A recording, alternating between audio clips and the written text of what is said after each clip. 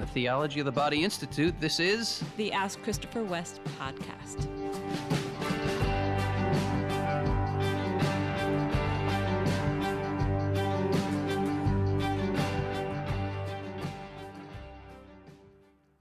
Hello, podcast listeners. Hey, everybody. Welcome to another episode. We are happy to be with you today. We are. It's a beautiful fall day in Pennsylvania.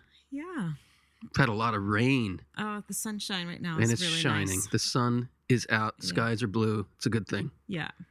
I had a funny thing I was remembering today, and I just thought I'd share with our listeners. I know I sometimes can come across on this podcast like just sort of always wise, or I don't know, a little over the top, insightful, loving. I just want to share like some of my human silliness, so you can just know that I'm not that person all the time. We do get interesting comments about Wendy's so wise. She's so insightful. Right. So yeah, I think it's good for people to know some of the other aspects of your person. I'm not always that way. I this is going to sound so silly, but I just have to confess it. Several years ago, I bought a toilet paper roll holder that sits in our bathroom to hold extra rolls of toilet paper. And I got it for its function, but also I thought it kind of solved a problem in a nice looking way. And it was meant, according to my mind, to hold 4 rolls of toilet paper very nicely on hand. How many rolls? Just 4. Uh-huh. It holds 4. Uh-huh. Okay. And then there's like a little post that they're sitting on, and just a few inches of the post stick up above the 4th roll. That's how you know you've filled it up, because it looks full. Right. And did it come with a diagram? It did. There was a picture of it right there on the box. With only 4 rolls? Exactly. Are you sure? It was only 4? That's right. It's okay. 4 rolls. Okay. So, I liked this item that I added to our lives, and whenever I would fill it up, I'd put it back up to the 4 rolls. And I noticed that sometimes Christopher would fill it up, and there would be 5 rolls on the tower, and the 5th roll. I didn't read the instructions. I didn't see the diagram. Well, I didn't know why you were doing it exactly, but that 5th roll sitting on top there just looked wrong to me. It was, instead of being like filled completely, it was now like this weird thing sitting on top that looked wrong. And I figured you must know that it's meant to have 4 rolls, because when I fill it, it only gets 4 rolls. So there had to be some like plot or some reason that you were intentionally putting that extra roll on there to annoy me, which is ridiculous. But this thought would occur to me. How long were you? It was over stewing several in that? years. Years? Yeah. I mean, I remember when we finally talked about it, but I didn't know it was years. That every time you filled it up, you put that 5th roll on there, and it would just irritate me. I just think, why does he have to do things like this? Why does he have to poke me by just making it wrong? What is he trying to say? That he resents doing a job, so he has to do like extra on there just so he wouldn't have to do it again too soon? What is going on here? And it would just, annoy me so much. And I'm sorry. It's all right. It's okay, because it's really silly. And some of you listening are thinking, oh yeah, I get that. That is so annoying. And some of you are thinking, what is wrong with that woman? What was her deal? Well, when you finally told me. Well, what happened was, like, one day I saw that 5th roll on there, and praise God, like the Holy Spirit just whispered to me, he's just being helpful. Like, there's no plot. There's nothing else going on here. Like, and I just looked at it and I just started to laugh at myself for just the stupidity of letting something little like that have some big meaning that it didn't have. And I remember I confessed to you how I had been being bugged by this 5th roll. Do you remember what you did that day, just to kind of bless I think me? I stacked like 8 more on top or something to the ceiling. Every roll of toilet paper in the house, and made this huge tower, so that the next time I went in, I just saw this enormous tower of toilet paper rolls.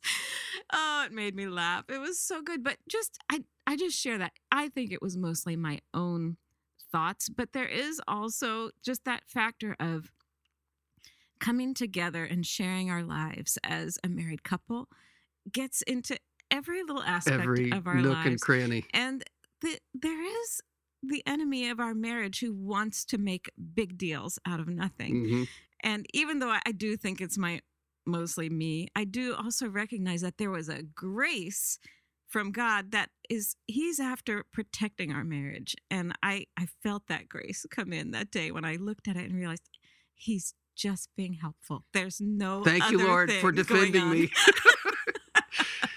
Thanks, love, for sharing that story. Yeah, sure. It's a good example of just the normal day-to-day stuff you deal with.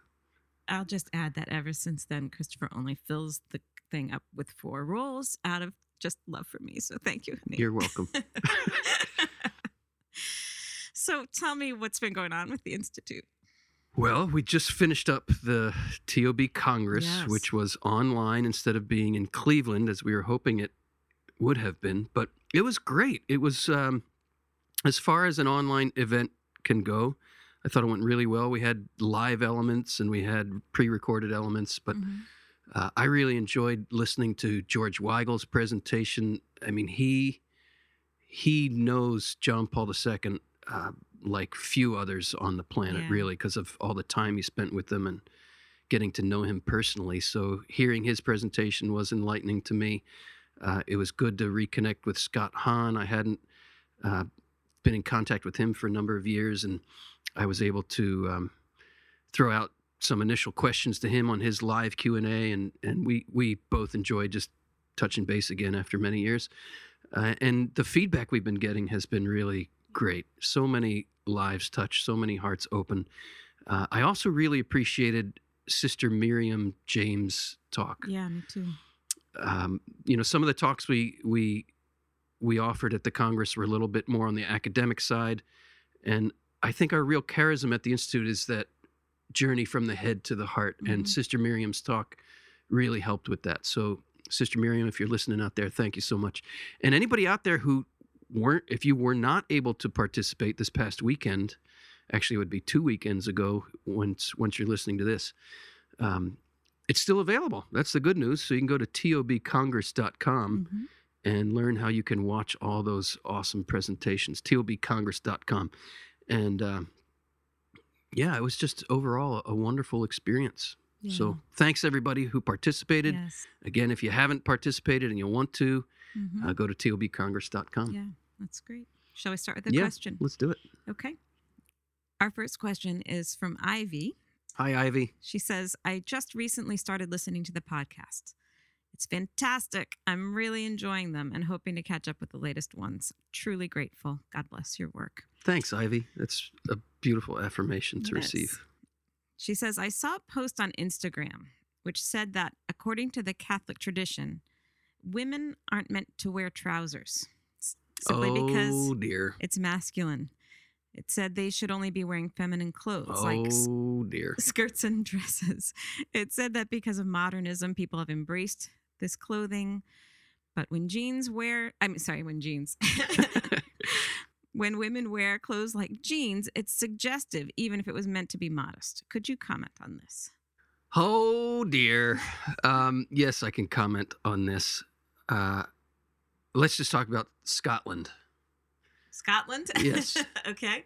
Men wear kilts in Scotland, right? Okay. Why are we talking about that? Because different cultures have different expressions, right? And when we confuse an objective principle with a subjective application, we will inevitably misunderstand things and cause trouble and havoc. So let's go back right to the New Testament, where Paul says that women should not enter the church with their heads uncovered, right? So in his time, the exposure of a woman's hair was inappropriate in public. This is not the case today, right? There are different cultural applications of objective truths. The objective truth is we should be dressing in such a way that upholds and honors the dignity of both men and women, right? But that is going to be applied differently based on custom and period of history and cultural setting and background. I'd urge Ivy and all the listeners to read the section in John Paul II's Love and Responsibility on modesty, where he is very clear on the different cultural applications. The principle, again, is to dress in such a way that the dignity of both sexes is upheld. But he brings up the example of primitive peoples, where women often in primitive cultures are topless. Mm-hmm. And he tells the story of missionaries who would come into these situations and they would project their own cultural standards Mm-hmm. onto this different culture and demand that the women cover their breasts. Well, he unfolds the story that in this particular culture, women started covering their breasts, and in covering their breasts, they realized they were drawing more attention to them. Wow. And so they started covering their breasts in such a way that they could excite more attention. And the moral of the story is, in this culture, the covering of the breast became something that elicited an immodesty that hadn't been there when the breasts were uncovered. Wow. So that is a case of projecting one cultural standard onto another culture. Mm-hmm. When we read things like, in the olden days, women always wore skirts. Well, in what olden days, in what culture, Mm-hmm. in what situation, and please explain what that has to do with our time today. Mm-hmm. We have different cultural standards. We are in a different situation. The principle that is applicable in every time, in every culture, in every place, is to dress and hold oneself in such a way that the dignity of both sexes is properly honored. How that gets applied in various cultures is going to be different. Mm-hmm. And it's also going to be complex and complicated. And especially when you have a crossing of cultures, this culture crossing into this culture, saying that's immodest, that's immodest. Modesty comes from the heart. It is a virtue of the human heart. And this means that a given piece of clothing in and of itself, you can't put a piece of clothing on a table and say, that's immodest. Well, because it's impossible for an inanimate object to be modest or immodest. The virtue of modesty only comes into play when we're talking about human beings and what's going on in their hearts. And John Paul II says, immodesty happens when one dresses or behaves in such a way with the explicit intention to arouse lust in others. So could it be the case that women wear slacks or jeans to arouse lust in men? It certainly could be. And in those cases, it's immodest. Could it be that a woman is wearing a dress in such a way to incite lust in others? Yes, it could be. So you can't place the evaluation of modesty on the clothing itself. One has to look at the motives of the heart.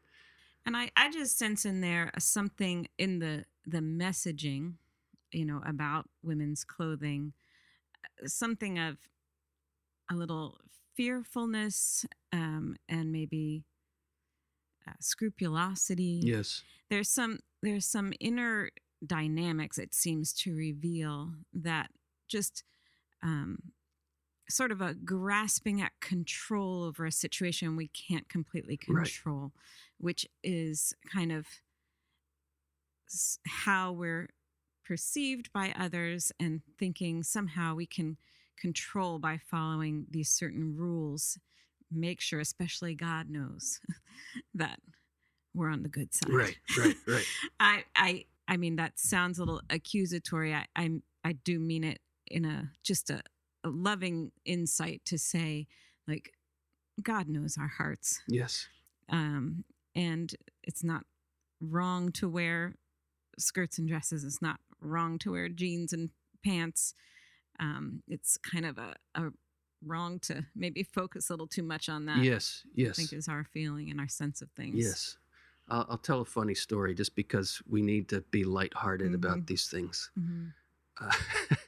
This was from my anthropology studies in my undergraduate work. I think you've probably heard me tell these stories before, Wendy. I have heard it. Yes. But for the sake of our listeners, there was a missionary, again, a cross-cultural situation, missionary going into a primitive culture. And he initially was accepting of the fact that women were topless, but there was the head of his order coming to evaluate the success of the mission Right. at one point. So he got a little nervous, and he handed out shirts for all the women to wear when the bishop or the head of the order, I don't know if he was a bishop, when he showed up. And the women had put the shirts on, but they had also cut big circles out so that their breasts were still exposed, which is humorous. You know, this is a case of just crossing cultures. And it's important to recognize there is nothing immodest about the human body itself, right? We should never blame the goodness of the body for our degradation of it or our lustful approach to it. We cover our bodies, and this is probably the most important principle in this conversation. We cover our bodies in a fallen world, not because they're bad. We cover our bodies in a fallen world because they're so good. And we feel, or at least we should feel, an instinctive need to protect the goodness of the body from the degradation of lust. Dress in such a way, and more importantly, live from your heart in such a way that you understand and know the dignity of your body. And if you know that you'll be sending out like radar waves, you know, to others, that I know the dignity of my body and don't mess with it. And that is much more important than whether you're wearing a dress or whether you're wearing jeans. We have a question from a listener named Alexis. Hi, Alexis. And I'm just going to summarize what she was saying, that she and her husband had been arguing about pornography, and that he was trying to justify looking at pornography by saying that it's just voyeurism. And she's said to him that it's a false means of seeking intimacy, that he's directing his desire for intimacy towards pornography, and he's rejecting that. And she wants to know, what do you say about all that? Okay. Well, let's say a word about voyeurism. Okay. It's interesting that he would try to justify his behavior by saying it's only voyeurism. Yeah, I thought that was interesting too. As if, does that make it okay? What? Right. There's certainly something voyeuristic about pornography, where you are gawking at the nakedness of others and their sexual exposure. And you are doing so precisely because it incites something in you. Yes. It brings some delight. It brings some pleasure to you. And here I want to pose to this husband, is it ever justified to treat another person as a thing for your pleasure? We are right to want to be, and we are right to be attracted to the human body. We're made to be attracted to the human body. We're made to find the body beautiful, but we're not made to be used. And there's a big, big difference between appreciating the beauty of another person as someone made in the image and likeness of God, honoring that beauty, being willing to sacrifice your very self to uphold and honor that beauty. There's a big difference between that and treating the beauty of another as a thing for your own self-gratification. Mm-hmm. And that's what voyeurism is. Someone else is exposed, you get to look, and in looking, you are treating that other as a thing. Our erotic inclination in a fallen world is very much geared in that direction. We experience a pull to treat other people as things. And the idea that I am called to struggle against that, to find another way to see and uphold the beauty of another person, is a significant challenge. And I look at my own resources and I say, okay, that might be some nice ideal, but how am I ever going to get there? I can't do it, so forget it. And then I start trying to justify, well, this is just the way I am. This is just the way men are. It's just voyeurism. It's just this. It's just that. Well, the just this and just that justification is really like cementing in your heart the inversion of erotic desire. Mm. And what do I mean by that? God created erotic desire to be the power to love in his image. The fallen reality, the fallen humanity that we all bear is the inversion of that call to love. Instead of saying, this is my body given up for you, and that's the true nature of erotic desire in the male as God created it to be. Yes. When that gets inverted, it becomes, that's your body and I'm taking it for me. And for a man to justify that attitude in his heart is to cement that inversion of erotic desire. And in the process, he incapacitates him to love his wife and to love women in general. So the wife here, Alexis, God bless you, you are very rightly, deeply concerned about your husband living as a voyeur, where he is training his mind and heart to see the female form as an object, as a thing for his own selfish pleasure. Because he can't just turn that off when he's with you.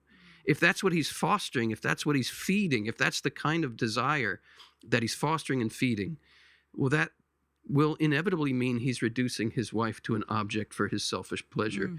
And then we'll justify it because, well, she's my wife. Aren't I allowed to have sex with my wife? You're allowed to, put it this way, you are called, you are invited. The human vocation is to love in the image of God. And don't call using your wife for your own pleasure love. I say this with profound compassion because I'm a fallen man too, and I know my own struggles. But we must plant our flag firmly, recognizing our weakness. We can't overcome this ourselves. We can't heal ourselves. But we do have a Savior who came into the world precisely to save us right here, if we would but allow him in to save us here and stop justifying our voyeurism and say, Jesus, I am in need. Teach me what it means to love. That's the good news of the gospel. Christ came to save such as these.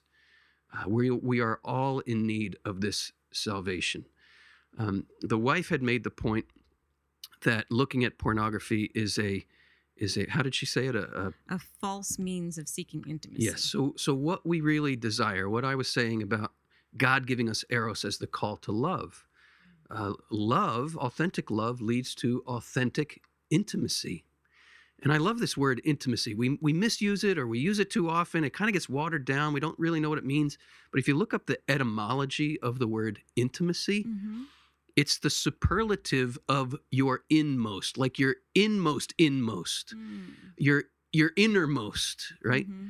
It's intimus. It comes from the word intimus, and it's the superlative of your inner life.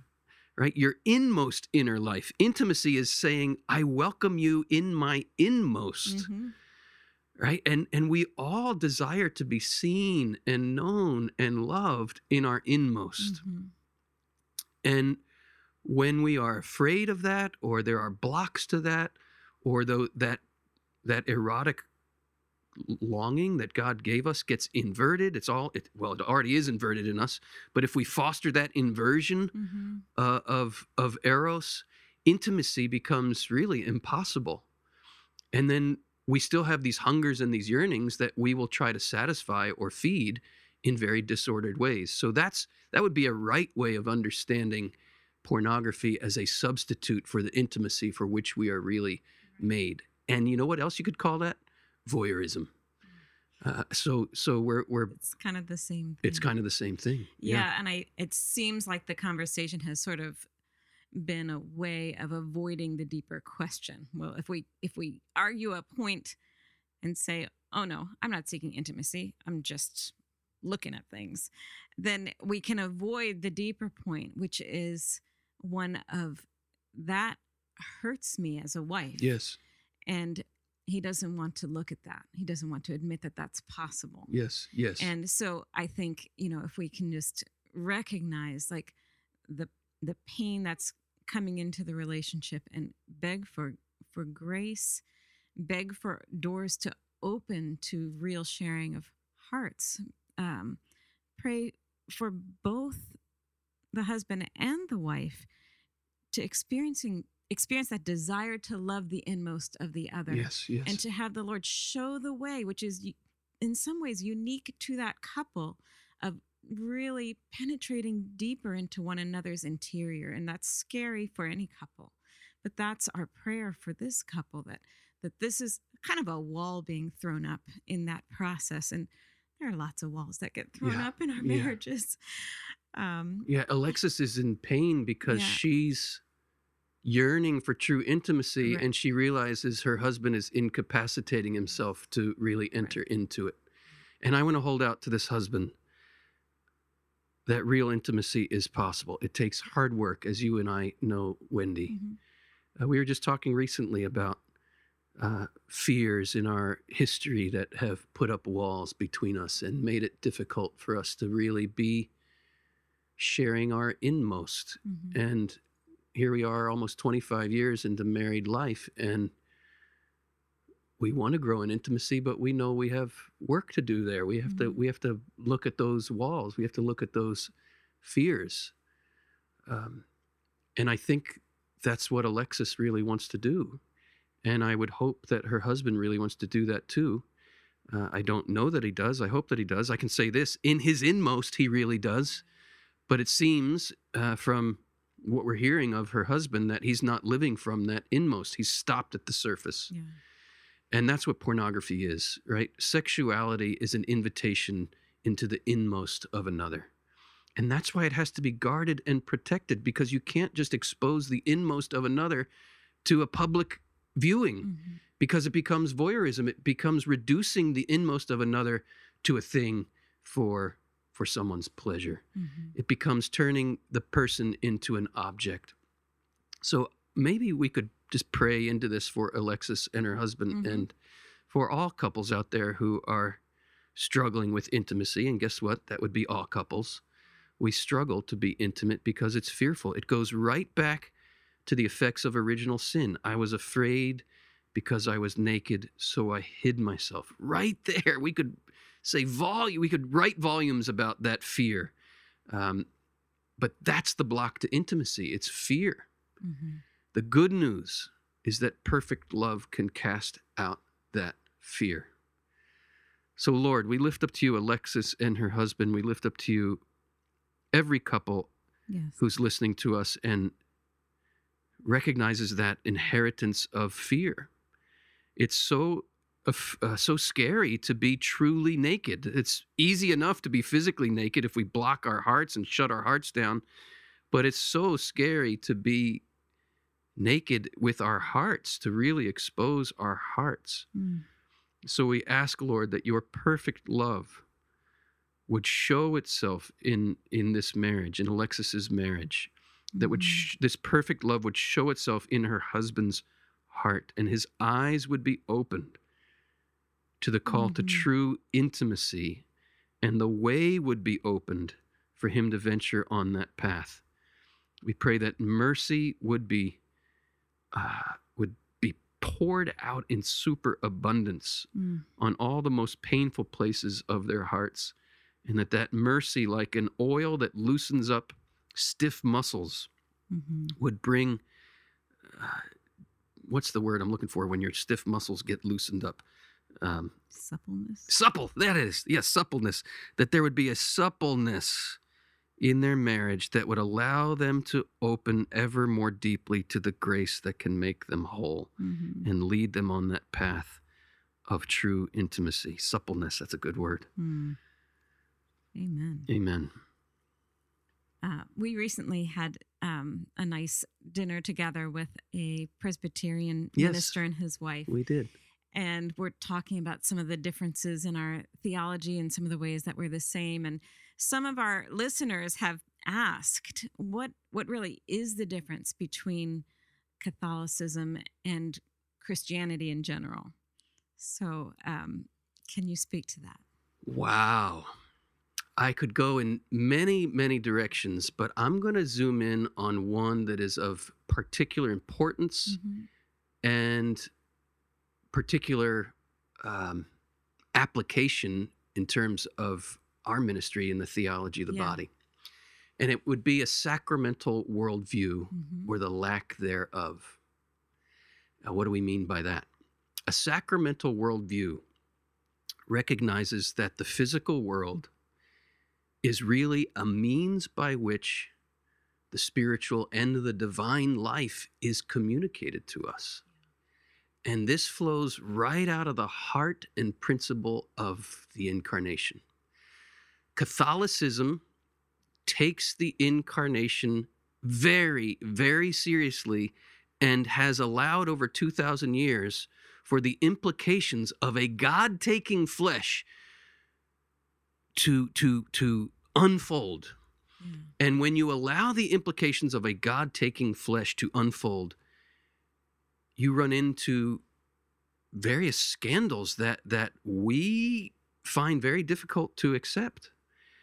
That, for example, baptism is not just a symbol.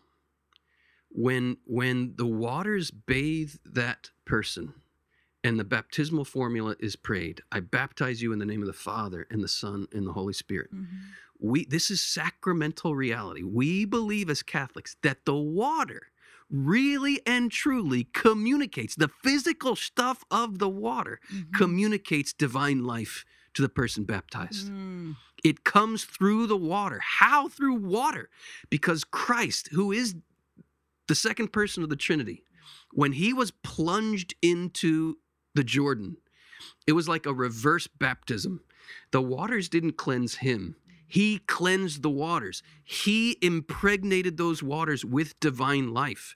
A sacramental worldview takes very, very seriously that through the logic of the incarnation, the physical stuff of this world communicates the spiritual and the divine. The Protestant Reformation was and continues to be a distancing from that truth.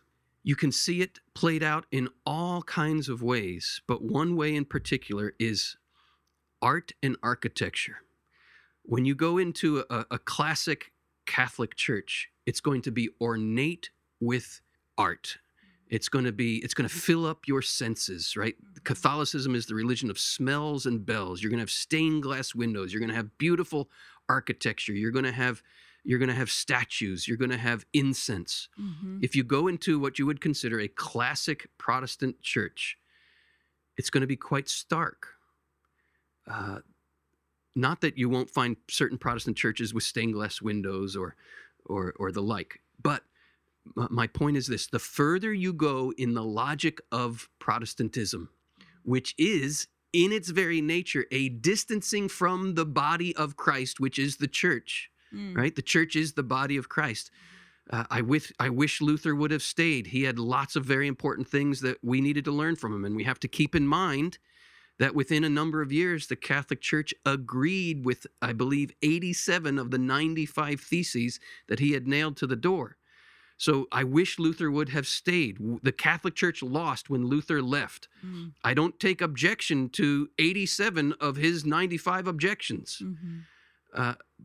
but I take objection to the fact that he left the body. Mhm. The very act of leaving the church, which is the body of Christ, is a distancing from the reality of the body of Christ. And when you play that out logically over decades and centuries, it becomes more and more disincarnate or excarnate, if you will. And I think that's one very important difference between Catholicism and Protestantism is the sacramental worldview that takes very seriously, that unfolds, even when it's scandalous, unfolds the full implications of the incarnation. An interesting example. We met a woman a few years ago who had been raised in a Christian Protestant denomination that really emphasized chastity, and she had gotten married to a man of that same background. And later, because of some pain in their marriage, became aware of John Paul's teaching, Theology of the Body. And she articulated that in their upbringing, they'd learned very clearly how to say no to everything that their bodies were saying. Right. But when it came to marriage, they had no sense of anything good to say yes to. Yes. This just emptiness of they hadn't received the goodness of their bodies.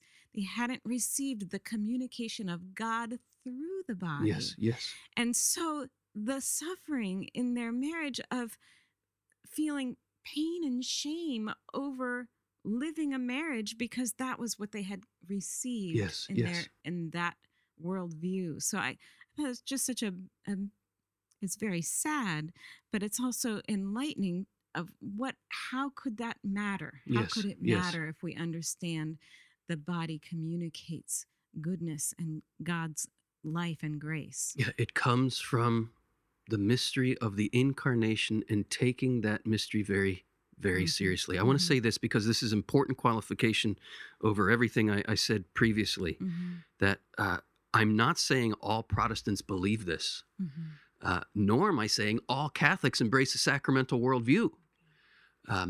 We know plenty of Catholics who are moving in a kind of classic Protestant direction, just as we know many Protestants who are moving in what you might call a classic Catholic direction, a sacramental worldview. So this is not a blanket statement that all Catholics embrace a sacramental worldview and all Protestants don't.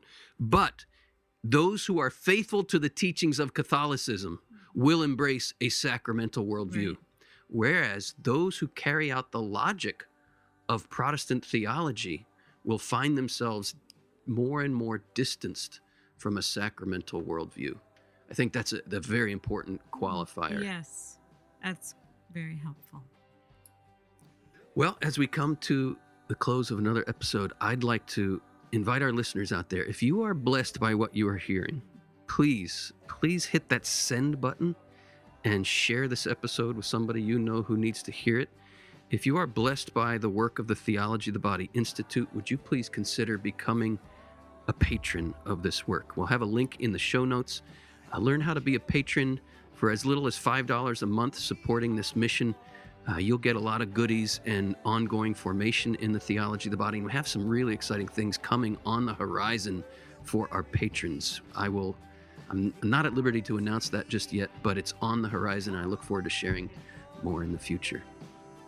And remember, as always, our dear listeners, you are an indispensable, irreplaceable, unrepeatable gift.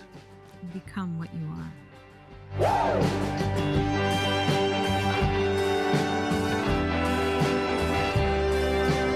Ask Christopher West is brought to you by the Theology of the Body Institute, with music by Mike Mangione. Christopher and Wendy hope that the information provided is helpful to you, but remind you that they are not licensed counselors. If you are going through serious difficulty, a list of trusted counselors and psychologists can be found in the show notes.